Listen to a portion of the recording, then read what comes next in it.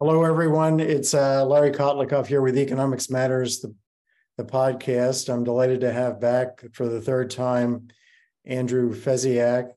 He's a senior consultant at Black Trident Defense and Security Group. And before that, he has been serving as a journalist, Ukrainian journalist, going back and forth between Ukraine and Warsaw, deeply embedded in the country and in the conflict. And Andrew, I want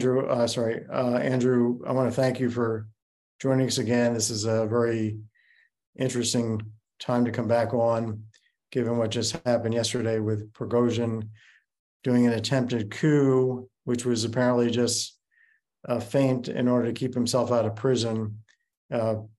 And now he's heading back somewhere, and we don't know what's going to happen with his paramilitary group, the Wagner Group, which I guess has been so instrumental in the war so far. So a lot to discuss, but let's start off, Andrew, if you could kind of give everyone who didn't hear the first two podcasts, your brief bio going back to, I know you were born in the U.S. and how you ended up.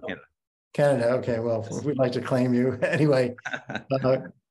And yeah, give us the kind of the tale of how you got to be where you are today and be reporting and observing and working on the Ukrainian war, and also being a consultant with Black Trident.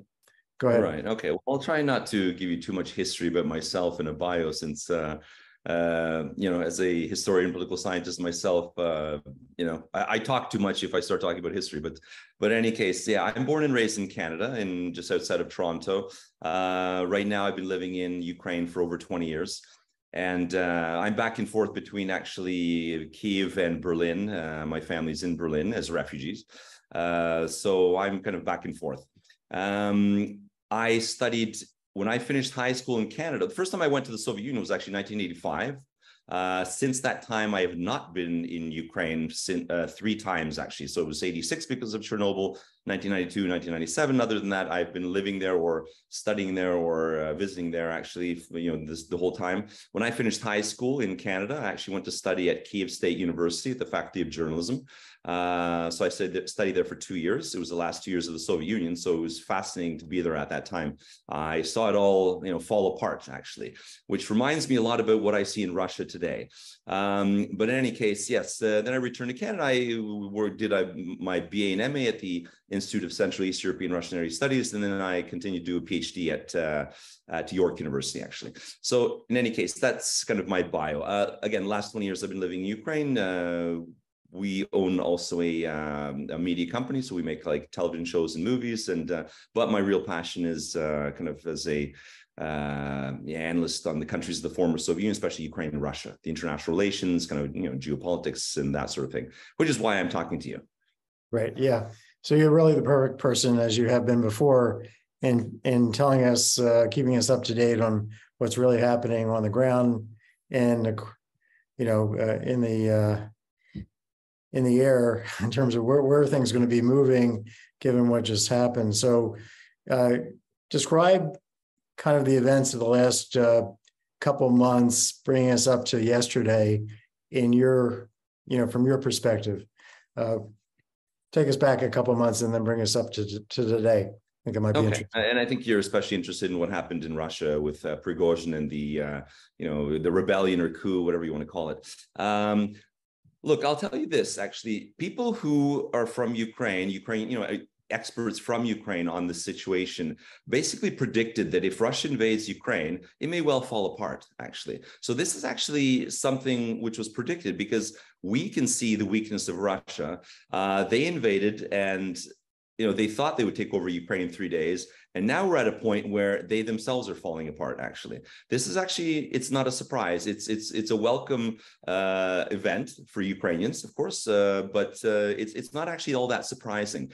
I think the next thing you can expect is certain, of these autonomous republics like Chechnya and some other ones, the weaker Russia gets, the more that there will be independence movements or something there.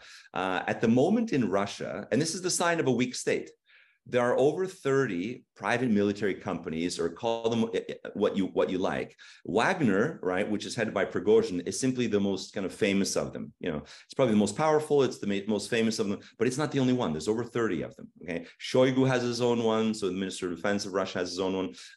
Even the Nafta, I mean, they're Gazprom, right? So the major gas company, they have one too. Okay, supposedly to protect their infrastructure and things like that. But this is ridiculous. I mean, in a strong state, I mean, can you imagine in the United States that you have all these different private military companies running around and doing things like within the United States, right? I mean, of course not, because the US is a strong country, it's a strong state, so this doesn't happen. But this does happen in places like Libya, Syria, any of these weak states which are falling apart, right? You get warlords, call them what you want. You can call Prigozhin a warlord, you can call him the head of this private military company, but this is what's kind of happened. So are these, just a quick question, these 30 groups, are they, I mean, we know that the Wagner group was quite substantial in size, but are these other groups as big? No, they're not. They're not. They don't have, they're not, right? So they're not as strong, not as big. Again, Wagner is the most serious of them. Wagner has people fighting in Africa. They now run gold mines and diamond mines and all sorts of things like this. So, Prigozhin is actually a very powerful individual in that sense. He has international influence also. These other groups do not, but I think they've taken, a lesson from Prigozhin and stuff. But like I said, this is kind of the falling apart of Russia. I would call, what happened the day before yesterday, kind of the beginning of a civil war in Russia. And even though it ended yesterday more or less peacefully, sort of. I mean, there's lots of people who died, actually. I mean, they shot down 7 aircrafts, like 6 helicopters in one military transport, I believe it was. And in that military transport, there were at least 10 Russian soldiers. Okay, so there are people who died in this, of course, and this is, horrible for Russia. But in any case, yeah, we're seeing the start of this sort of thing, and the start of Russia falling apart, basically. So let me ask you, let me push on this. So 30 groups, the Wagner group's the largest. There is a central military in Russia. I mean, there's an army that's doing most of the fighting with, invaded Ukraine and doing most of the defensive fighting at this point. When we saw yesterday that Prigozhin was taking his forces from Rostov to Moscow, and he got pretty close, it seemed, and nobody seemed to be stopping him. What does this tell you about the Russian military? Well, I'll tell you this, 80 to 90% of the Russian military, which is about 400,000 people at the moment, are fighting in Ukraine, okay? They're spread out along a very large front. They're in Ukraine. That leaves very, very few people within Russia itself, okay? And this is why Prigozhin, who planned this quite well, he could have made it to Moscow, I think, without any problems. I mean, there were kind of, checkpoints and stuff set up, but he would have made it through them. I mean, he has 25, they say between 20 and 30,000 fighters right now. They would have made it to Moscow, okay? I'm sure they would have, and they probably could have taken over. I mean, nobody was going to stop them. We can even see that people in Rostov, the town that he did take over, were very supportive of him and his fighters, okay? So this is interesting. People are scared to voice an opinion. People are scared to say something, but I mean, if these guys were to enter Moscow, I don't think there would have been much to stop them. So we don't know, of course, we'll never know, but this is, just a guess. But like I said, because most of the people fighting the Russian army is fighting against Ukraine. We've seen other things where when Finland actually stated they want to join NATO, the Russians removed an entire S-300, S-400, anti-aircraft defense battalion from the border of Finland. Okay, it showed that they're not scared of NATO. Actually, that they're actually probably encouraged by that Finland joined NATO, to know that, well, nothing's going to happen there. And they took that battalion, brought it to Ukraine. So within Russia itself, they're spread extremely thinly. So if something like this, it did happen yesterday. I mean, it stopped simply because Prigozhin probably, who claims to be a Russian patriot and all this, I think he probably understood that for him to, then go and take over the Russian capital and so on and so on, I mean, it would look quite bad. It would kind of go against what he's saying. So this is kind of, the understanding is that he stopped. but he was not stopped militarily or because he couldn't make it. Maybe I think he was maybe some sense was talked into him that this just didn't look good on his part in any case. So he's now heading to Belarus with all his 25,000 men, and or not? Do you have any idea? I don't think so. No. I don't think that would happen. I think Lukashenko would be extremely scared of that happening. So I think those men will be staying where they are. One of the reasons that this began was because the Ministry of Defense of Russia wanted Prigozhin and all his men to sign contracts with the Ministry of Defense of Russia. Now, Prigozhin didn't want to do this. I mean, he's got, he has a major conflict with Shoigu, the defense minister, and Gerasimov, the head of the army staff and stuff. So, he did not want to do this, and this is kind of what led to it. He claims that his rear base was actually hit by rockets by the Russian army, and this is what kind of finally brought this on. But now, I mean, they're going to want to force these Wagner forces to sign contracts with the Russian armed forces. So we'll see how this all works out, because of course, these men will now be considered, to have been, traitors and stuff like this. So I don't know how that's going to work within Russia. Are these men going to sign with the Russian armed forces? Prigozhin from going back to Belarus and having a bullet put in his head or some. Well, the leading cause of death among the Russian elite is falling out of windows from high buildings. So, right. I would, I would be very careful if I was Prigozhin to, be staying in any place with the window in a high building. So I'm joking, but I'm actually not, right? I mean, that really is probably the leading cause of death among the Russian elite. So I suspect that he's in mortal danger right now. He must know this. And so it'll be interesting to see what happens next. But usually the Russian government, Putin, does not deal well with people that he feels are traitors. They're either killed by, poisoning like Novichok or something, or by, falling out of windows from tall buildings, or in some way or another, So I can't see it ending well for Prigozhin. So why do you think Prigozhin, knowing this, kind of backed down? Why did he back down? Do you think there was some threat, we're going to bomb you from high altitude? And I don't think so, because look, this is why 7 aircraft were shot down, because they tried to do that and it didn't work. Okay, so his forces did shoot down 6 helicopters and 1 aircraft. So I don't think that threat worked for him, right? I think it was more that he's quite popular right now, and this may be a move on his part, which is actually quite intelligent, because look, the Russian army is in deep trouble in Ukraine. His forces are the ones that actually had some success, using human wave attacks and stuff like this, which is, horrible, of course, because, his men were dying massively, and he was even talking about this. But, he will live to, fight another day. And, maybe he felt that, him backing away right now, he's still, well respected within Russia. He doesn't look so much like a traitor. He was, the charge has been dropped against him. And, maybe that was his calculation, that if he went further, that he would be looked upon as a traitor. And he was probably convinced of that. That's my guess in any case. How financially secure do you feel? Imagine a tool to help you make smart financial decisions. A tool that factors in all your financial data and shows what you can safely spend every year for the rest of your life. That tool is Maxify. Powerful, accurate, and easy to use. Developed by Boston University economist Lawrence Kotlikoff, Maxify takes the guesswork out of financial decisions at every stage of life.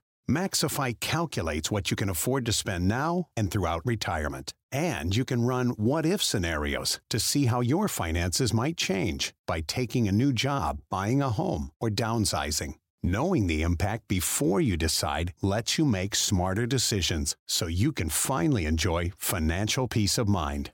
Are you ready? Visit Maxify.com today to start planning. That's Maxify with an I.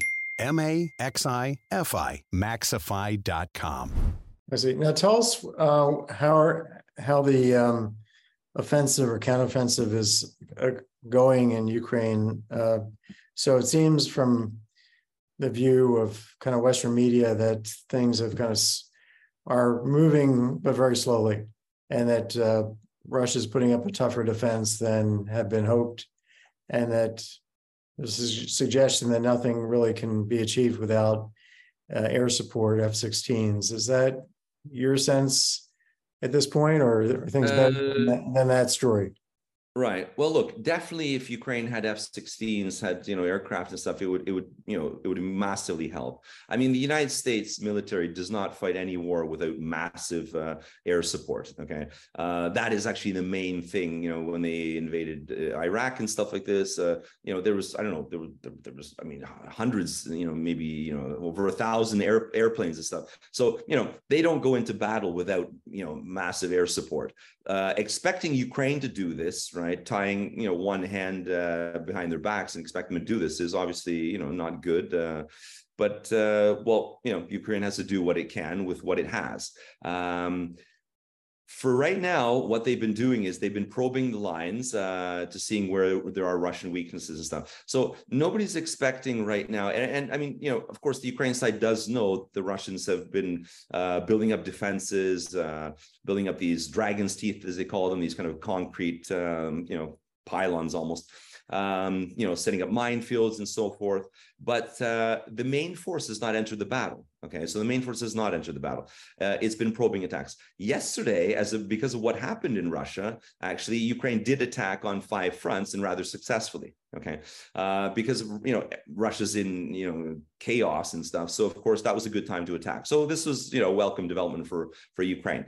Nonetheless, the main force has not joined the battle yet. Okay, so we'll see when that happens. This is obviously there's no rush. I mean Ukraine has limited forces, limited weapons. I mean which it has to receive from Western countries, and so of course they're not going to just throw this into the battle immediately and have it destroyed and that's it, right? So they're going to use it wisely. I mean, they've proven, in the past that they have used what they have wisely, and they've used it kind of, totally in a different way, not in a different way, but I mean, to the, unexpectedly, let's say this, right? Unexpectedly. So, when the last counteroffensive happened and they took over, large swaths of Kharkiv Oblast and Kherson, that happened very quickly. And of course, everyone thinks that, well, it's going to happen the same way again, right? But it's not, of course. As you say, the Russians have prepared, they have their lines and stuff, but I mean, whatever, it'll happen differently, but it'll happen. It's already happening, slowly, but surely. And again, the main force has not joined the fight. So do you think these tanks that have arrived and armored carriers have enough air protection to protect them? There was this, initial foray of, I think there was a Leopard tank that was blown up, and maybe 1 or 2 armored personnel carriers. Is this worrisome from the Ukrainian side? Are they going to hold back, perhaps? And let me put it this way: do you think it would be smarter for them to wait till they get F-16s before they proceed? I mean, as you said, this is, a long-term struggle potentially. Maybe they should say, look, we're not going to put all this equipment at risk. Maybe it's time we need to have F-16s in a serious way, and so we can actually make headway, and longer range missiles as well, I guess. So, let me put it this way. I mean, is that anybody talking about that as a strategy? Just well, put it this way. And there are people who mention that, yeah, I mean, of course, it would be good to have F-16s and all that. I mean, Ukraine Air Force still does have, helicopters and all sorts of fighter jets and all this, not many, but they still do. But the Russians also actually, they're not, I mean, they have lots and lots, but they're very scared to fly over Ukraine territory. In the first initial days of the war, they did. They had lots of aircraft shot down, and they don't do that anymore. So they only attack kind of at the front. So where the front is, they can make some frontal attacks and retreat very quickly. But that's it. The Ukraine side does the same. So it would be beneficial, of course. But I mean, of course, we can see that the Ukraine side did start the counteroffensive. So they have started the counteroffensive. As for long-range weapons, so they do have Storm Shadows, right? And Storm Shadows are actually very effective. I think the distance is 250 kilometers, which I can't remember what that is in miles, but hopefully about 180 or so.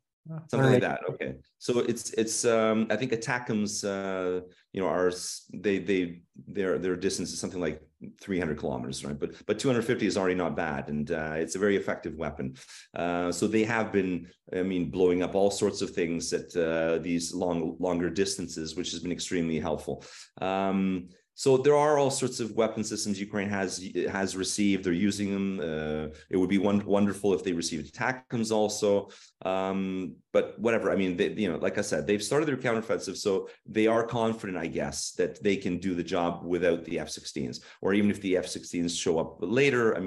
It'll be helpful in any case. But the counteroffensive has started. So I feel that the main attack force will kind of follow, and we don't know when, but it'll probably be sooner rather than later. In any case, I don't think it's going to be months away.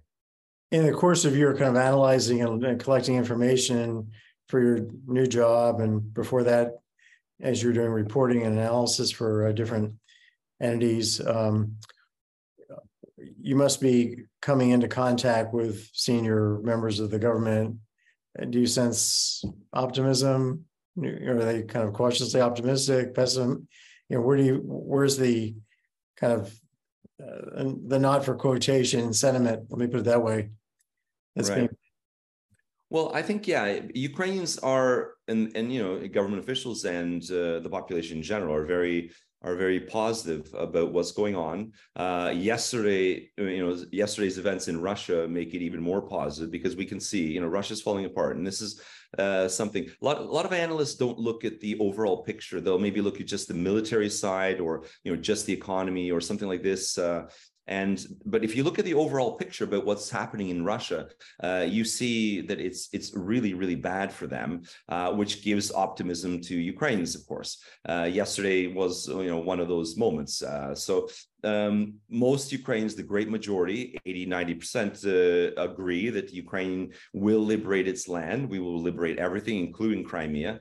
And they have no doubt about that. And everybody understands that this is this is a serious struggle. It's not going to be easy, but it has to be done, and we will do it. Right? There is no other option. The people that are living under Russian occupation are being brutalized. There's a genocide going on there within Ukraine, but especially in the occupied territories, people are being raped, tortured, and murdered. I especially feel bad for people in Crimea, who are like Crimean Tatars, for example, who are they're Muslim, and they've been brutalized throughout history by various Russian regimes, and Stalin deported them on all of the Crimean Tatars actually in 1943, and half the population died while they were being deported to Central Asia. So these people are especially in peril right now. And when Ukrainian forces enter Crimea, I feel especially, kind of, worried about them, actually, what will happen with them. But in any case, yes. So we understand that, the territory has to be liberated, and whatever it takes, it has to be done. And whether the West gives us weapons or not, the struggle will continue. It's, so whoever thinks in the United States or somewhere that, if they stop giving us weapons, we'll stop fighting. They're extremely wrong. Even if it takes bows and arrows, Ukrainians will continue fighting, continue to defend themselves, right? There is no other option. The other option is just, to be taken over and die, right? So, there is no other option. Are the Ukrainians at this point, is the Ukrainian military close enough to Crimea with these these missiles from the UK, the Storm missiles? Is that it? Yes, Storm Shadow. Yeah. Can they reach Crimea from where the Ukrainian positions? Are they? They can. As a matter of fact, just the other day, the bridge in Chungar, which is northern Crimea, it was destroyed. So that bridge was, it was quite important actually for the transportation of all sorts of Russian, weapons and stuff to the front. It doesn't mean that that's it. They can't transport anything through Crimea. They can. It'll take more time. They have to go through another kind of the to another side actually to transport them. So there is another route. But nonetheless, I mean, it just shows, yes, that was destroyed by storm shadows actually. And once they get close enough, right now there's no point just hitting the Crimean the Kerch Bridge right now, because it's still not operating. The train, the railway section of it is still not operating. They're still repairing it. But once it's finished being repaired, I'm sure they'll hit it again, right? So yeah. I see. So, do you think the you think that Biden is playing this right? I mean, he's really the team leader here. Do you think he's being too cautious? I mean, he's kind of seems like he's at the beginning he was very aggressive about organizing everybody, getting them all on the same page, sending help. He seems like he's providing financial help and a lot of weapons but he's, on tanks, he's been behind the 8 ball. Now on F-16s, he's kind of suggesting, okay, maybe. Why at this point are we at okay, maybe, as opposed to let's help the Ukrainians win this war before all their cities are destroyed? Why don't we have, or do you fault Biden for not being more aggressive? Do you think he's a strong enough leader in this context? Well, I will say it is extremely annoying, actually, not just Biden, but other Western leaders also, that they're being so cautious about giving Ukraine weapons. Look, Ukraine's proven now so many times that we can cross every single red line or supposed red line that the Russians have, and nothing will happen. There's nothing they can do, right?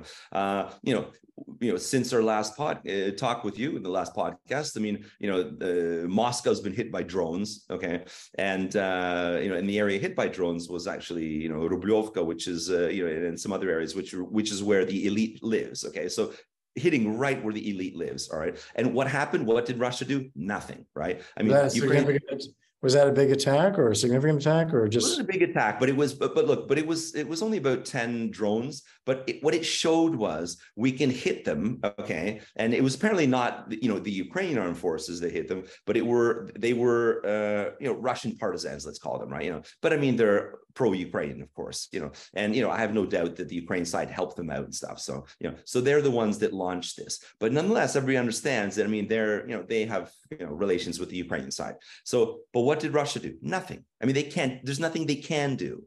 I mean, we've hit now Crimea, all sorts of objects in Crimea. I mean, many times. Including this latest one blowing up the Chongar Bridge, blowing up the Crimean, the Kerch Strait Bridge. Okay, and what did Russia do? Nothing. They launched missiles against Ukrainian civilian objects anyway. So I mean, that's not the retaliation really, because they would have done that nonetheless. So there's nothing they can do. They often even deny that anything happened, right? And so this is extremely annoying that we've shown that of course. Then again, a few weeks ago, there was this attack from Ukraine territory when these pro-Ukrainian Russians entered Russia, took over a couple of villages in a raid, and then retreated back, right? And they proved there's nothing Russia can do, nothing, and so. What else do you want the Ukraine side to show the United States and Western countries that we can do, and Russia will do nothing? So the fact that, I mean, Western countries and, the Biden administration are so worried that, oh my God, World War III. Well, listen, who's going to fight in World War III? Russia and who else, right? Russia and Belarus. Belarus doesn't even want to fight. I mean, they're scared silly, to enter this fight, and they're doing everything they can, that their forces do not get involved, because they saw what happened to Russian forces retreating from Ukraine, in the very initial stages of the war. They do not want to enter the war. Okay. Is China going to help Russia? Of course not, right? What, Iran? I doubt it. Nobody's stupid enough to help out Russia, and fight with Russia. So what are we talking about? Where's this World War III? Yes, Russia has nuclear weapons, but I mean, honestly, I can't see that happening. And I think, they've been warned enough that is not going to happen. They're not going to use their nuclear weapons.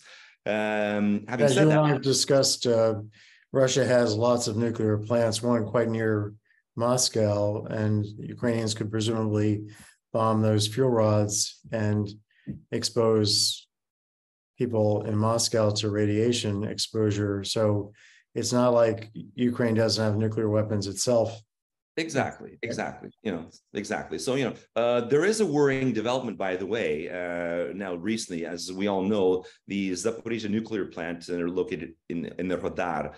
It's been mined, right? So the Russians have explosives all over the place in that nuclear power station, and it's extremely worrying because they may do something there, right? So, obviously, hopefully not. But what's worrying is when the dam was exploded in Novakhovka a few weeks ago, the Western reaction was, I mean, it was, obviously, it was just completely, pitiful, really.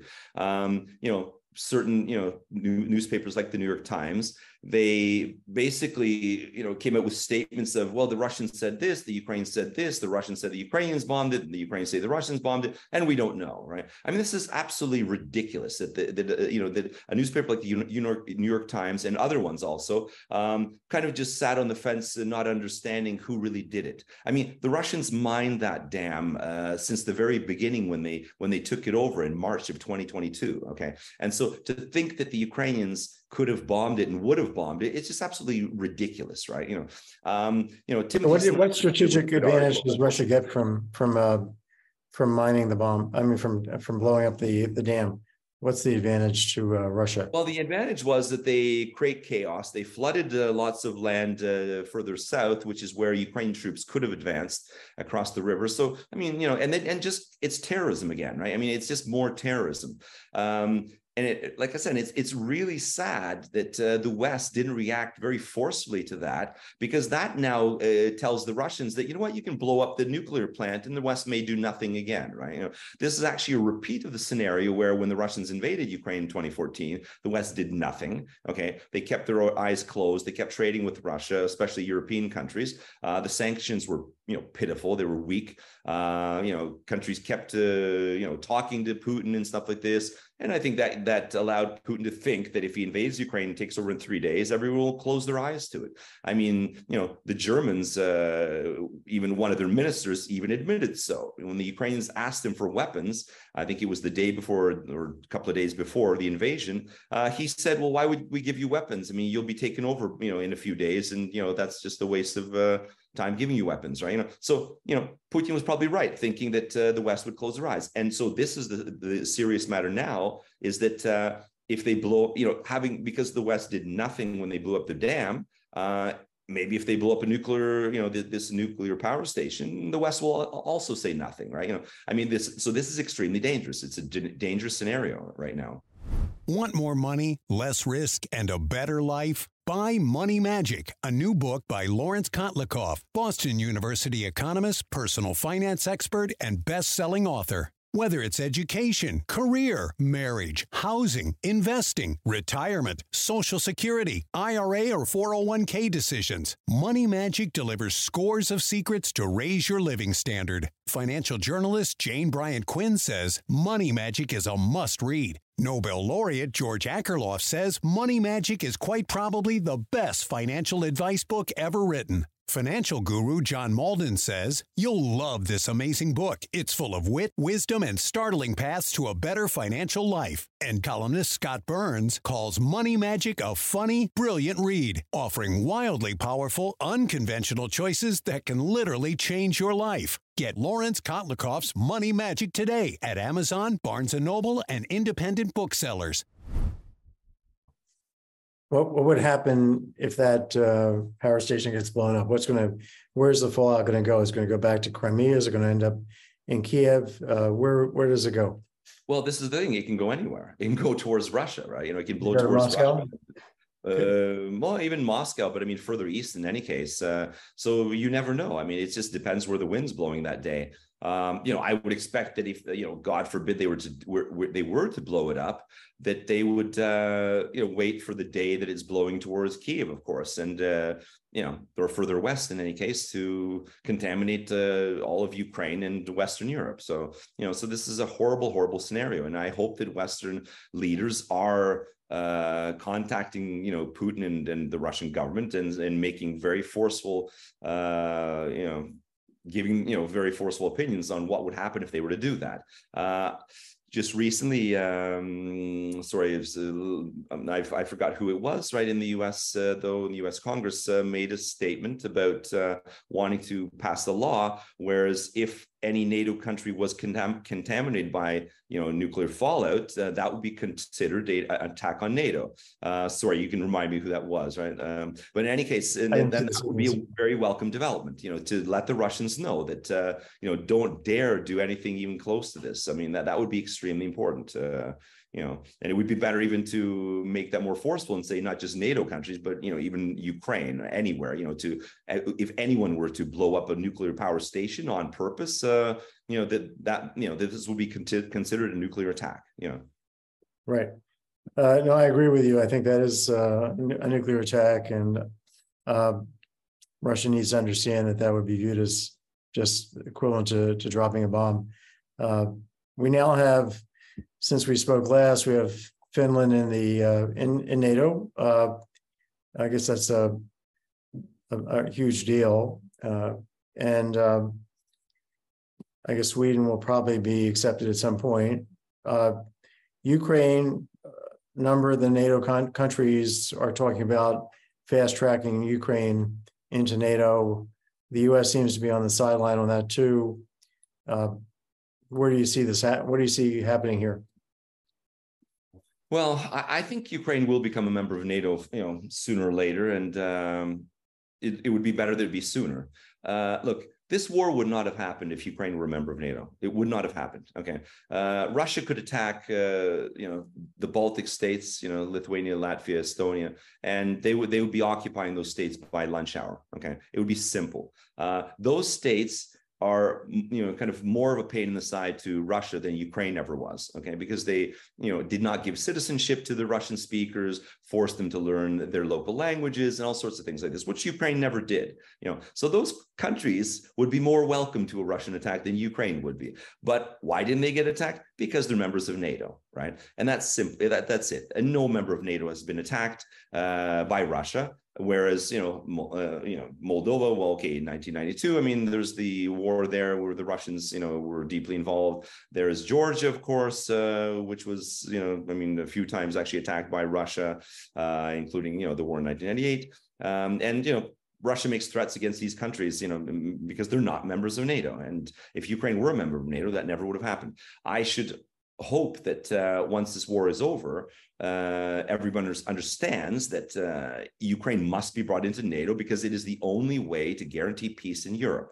Okay, and Moldova should be brought in, and so should Georgia once their governments changes, because right now they have a pro-Russian government basically. So obviously they're not even interested in NATO membership at the moment. But in any case, Ukraine must be brought into NATO, because the other option for Ukrainians is you don't bring Ukrainians in NATO. The population will demand some sort of security guarantees, because nobody's going to go through what we've been going through right now, and the population will demand a nuclear bomb. So, do Western countries want Ukraine to be nuclear armed, or do you want us to be members of NATO? I mean, make a choice. It's actually, I think that's a no-brainer, right?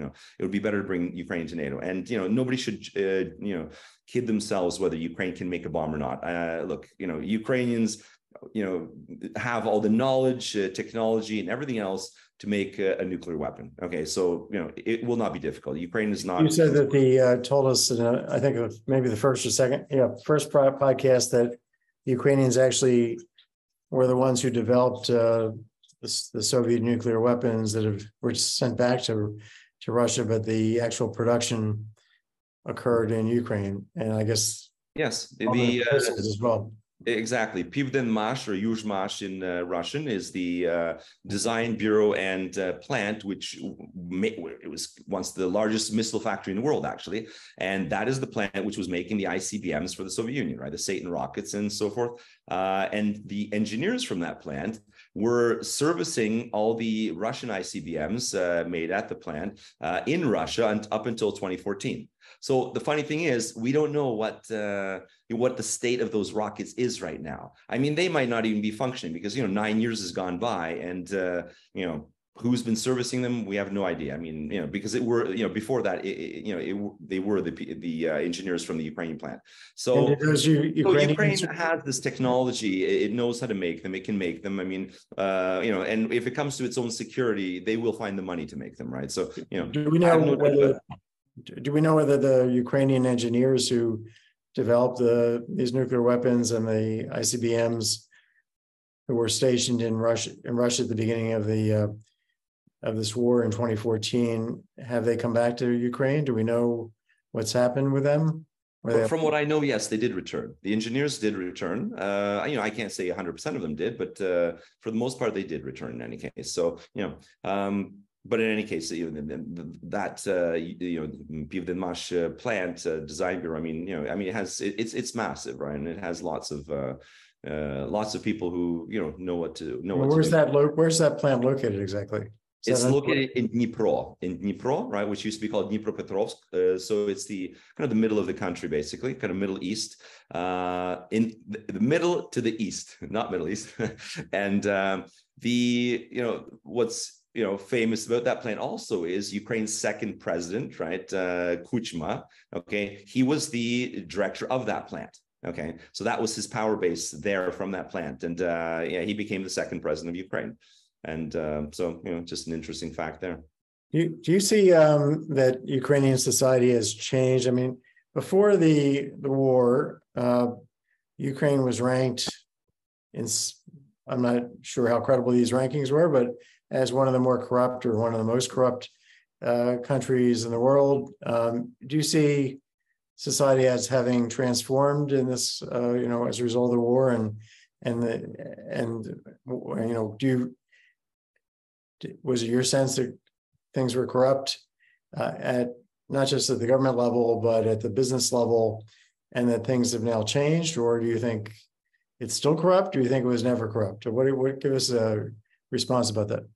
Sure. No, Ukraine was definitely corrupt, right? But look, there's corruption in every country. And myself, as a Canadian, living in Ukraine, and having a lot of experience in other countries, I'm also a citizen of Poland and France, by the way. So I know, lots of things going on in other countries also, from that sort of level.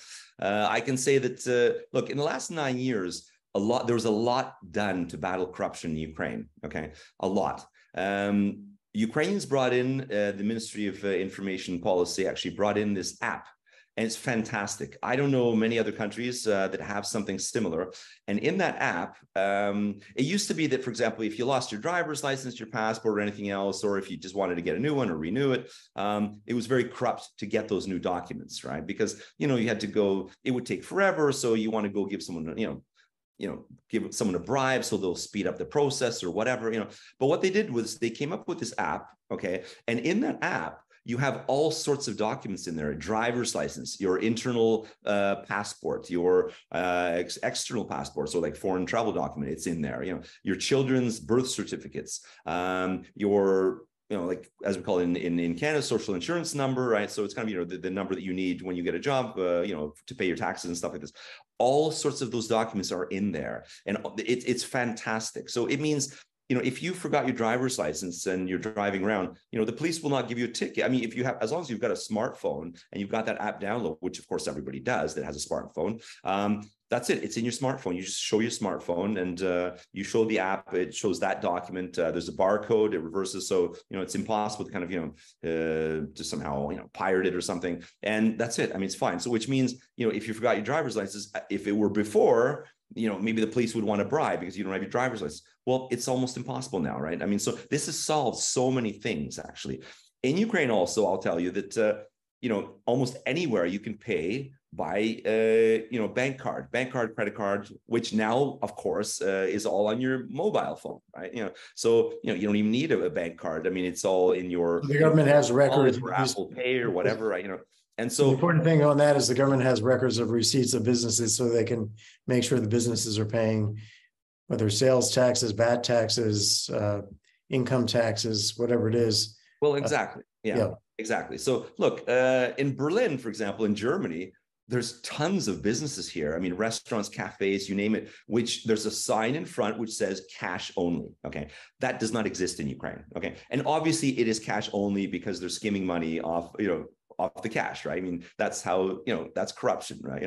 That doesn't even exist in Ukraine. So, you know what? There's lots of things I see in other countries. Never mind, listen, I don't want to talk about your political system in the United States, which as a Canadian, we consider to be very corrupt, okay, and unfair. So, let's not talk about that. I don't want to upset anyone, but, talking about, Ukrainian politicians and stuff, yeah, they're corrupt, of course. But I wouldn't object with you. I mean, I think our system is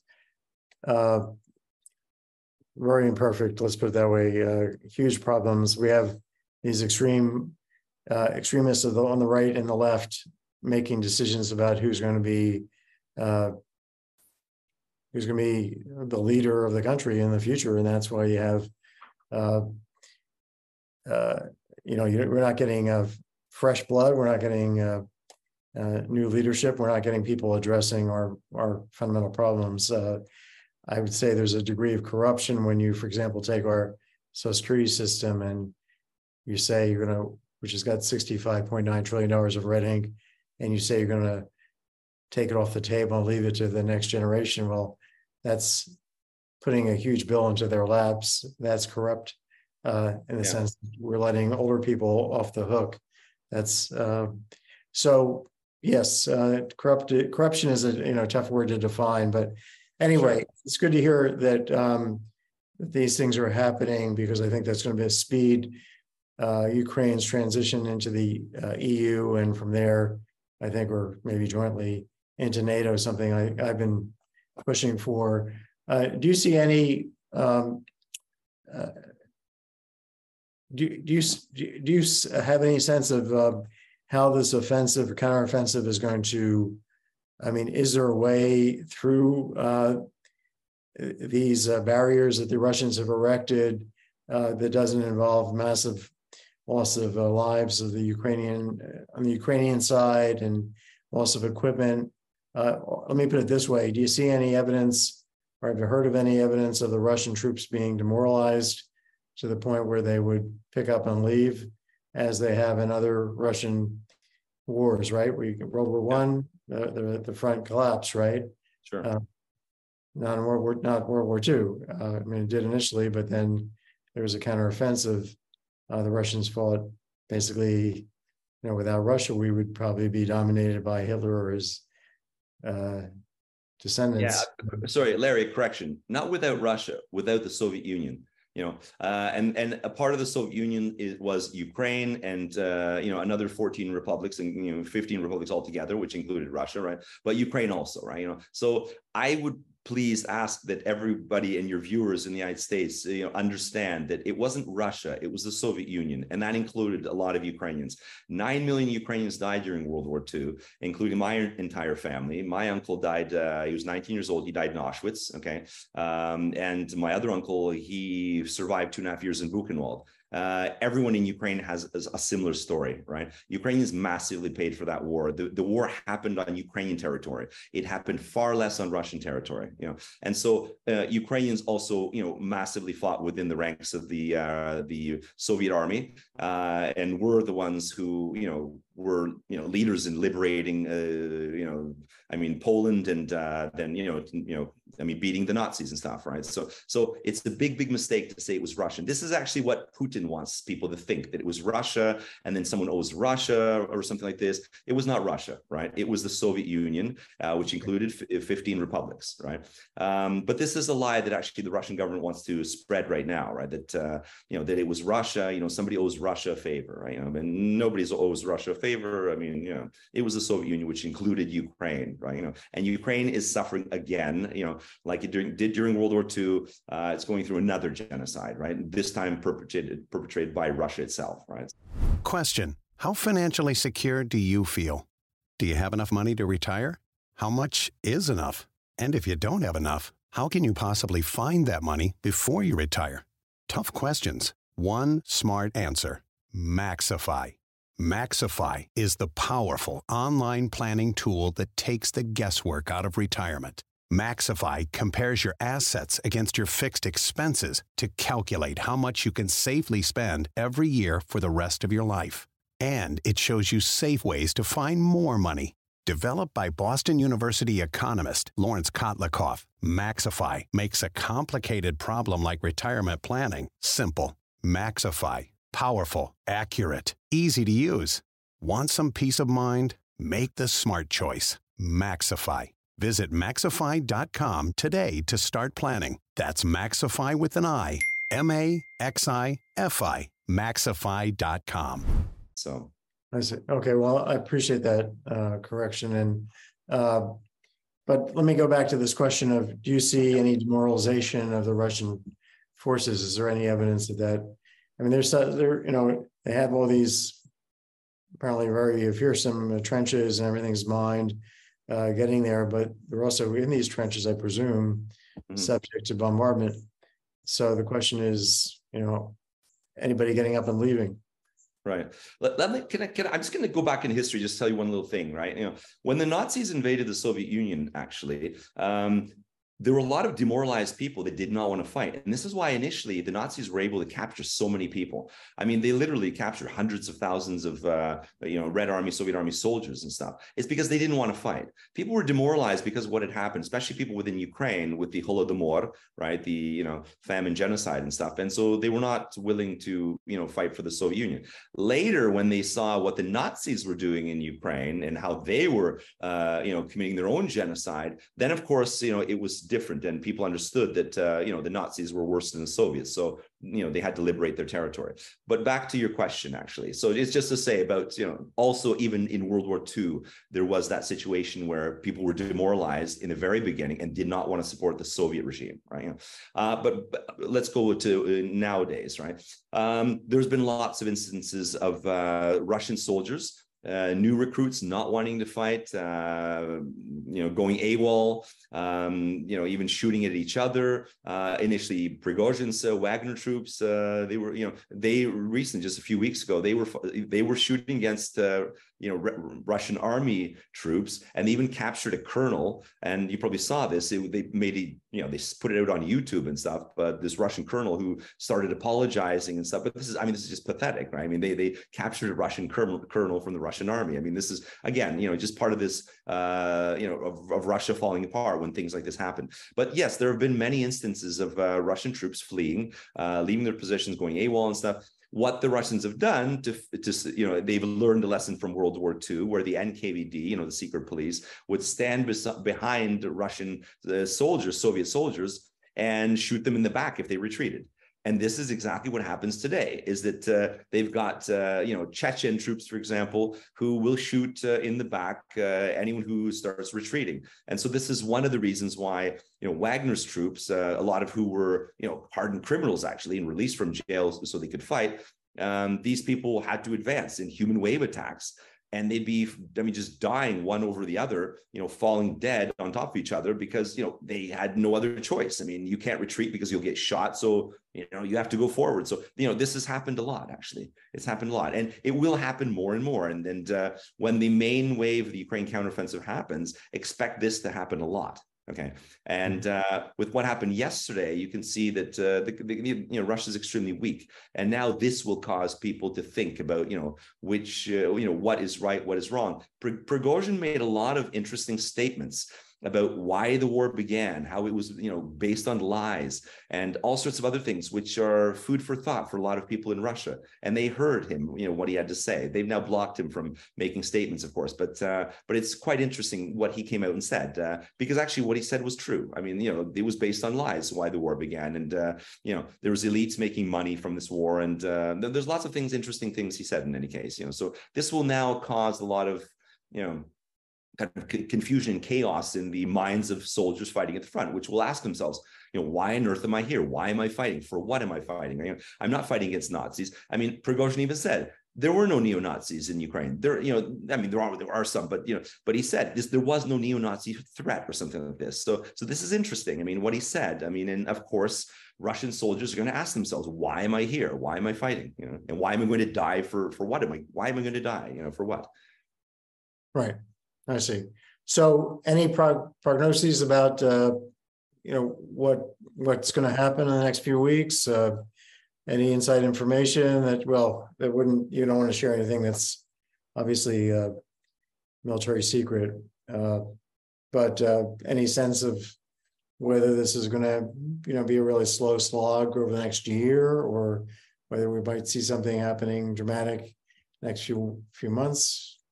My guess, well, look, I mean, the main, force of the counteroffensive will attack, within the next few weeks, most likely. Okay, I don't think they're going to wait for F-16s.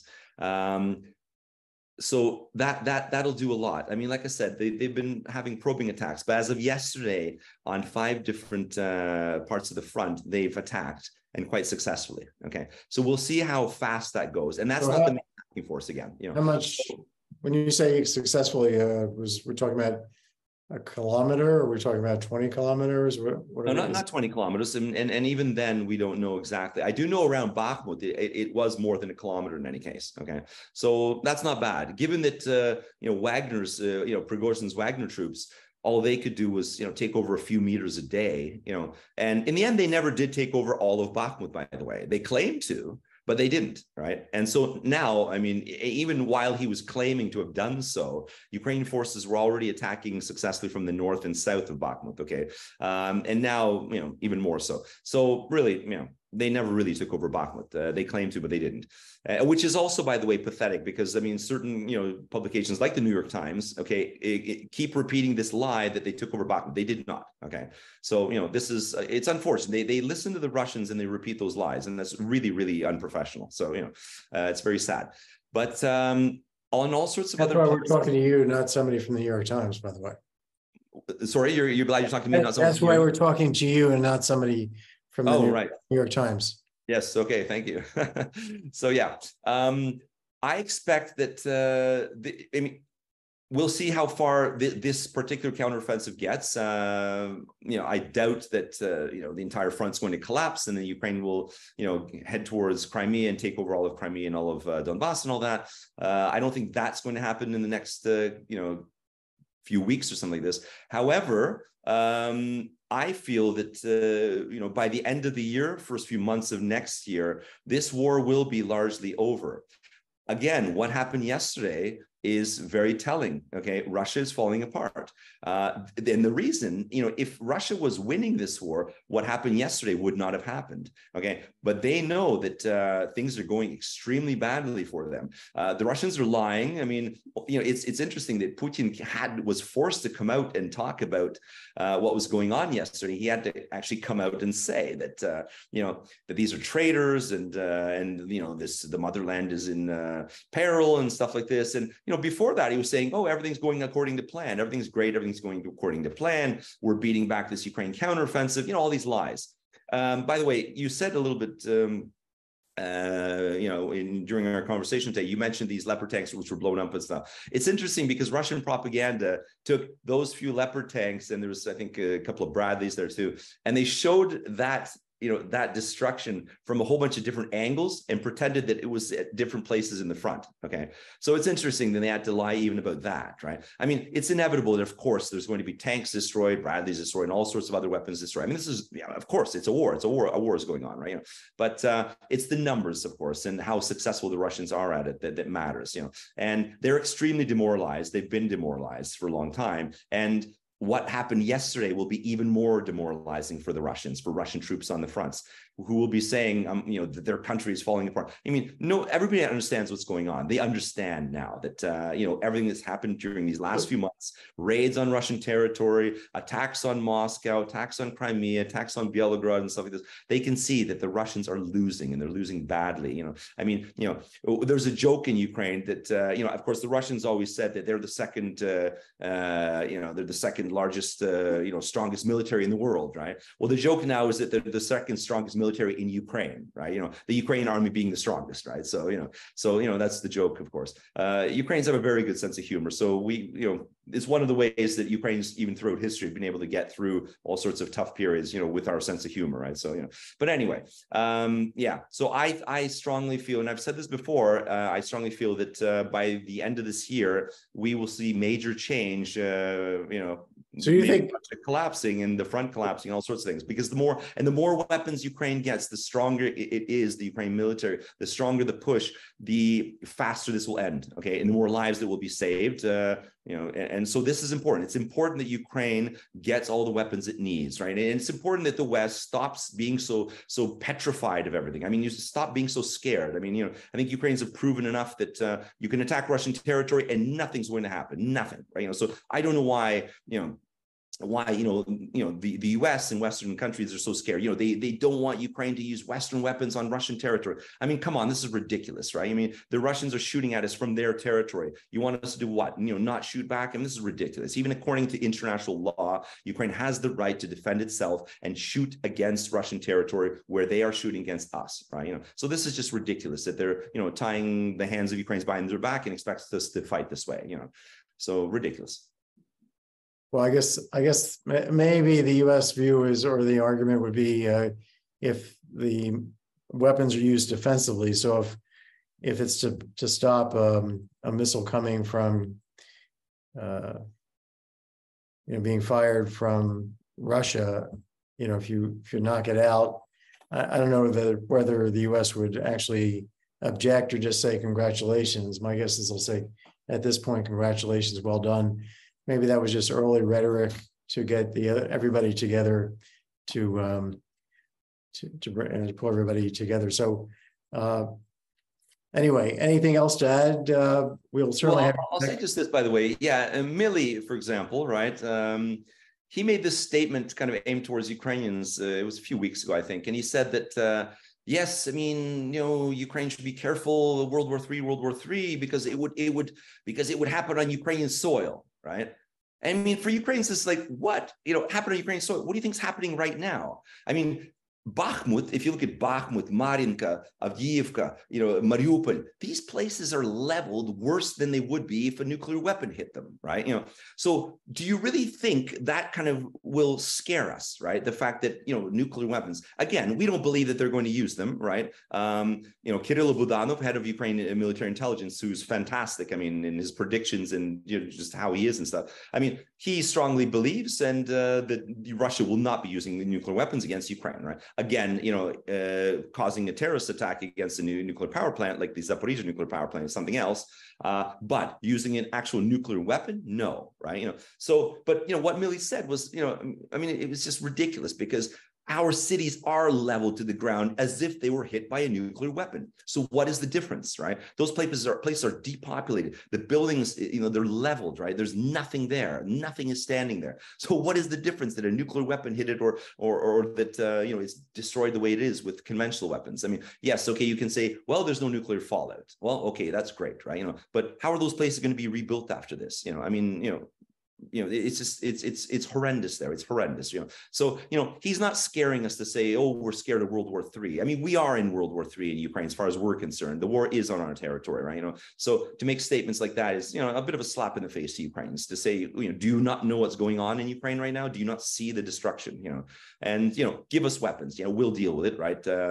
Because obviously, I've heard too many statements from U.S. experts and military leaders about how Ukraine is going to be taken over in 3 days and this and that and all sorts of things which are just obviously wrong and not true, right?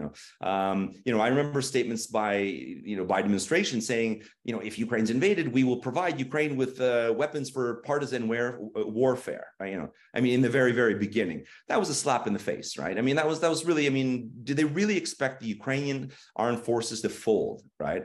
Within a few days, that Russia would actually be able to take over? I think they did. I think they did. On Andrew, we did. I think everyone in the West and Ukraine has done an absolutely amazing job. The people have shown that they are probably among the toughest fighters in the world, if not the toughest. And you're a great example of the tenacity of the Ukrainian people to continue through this terrible situation and continue to victory. So Godspeed to you, to Ukraine, and we'll have you back soon, and hopefully we'll have even better news, but certainly the news is much better than it was the first time we talked, and the second time we talked. So Larry, can I say one last thing, actually? Sorry. Please do. I just want to give an example. Do I have a minute?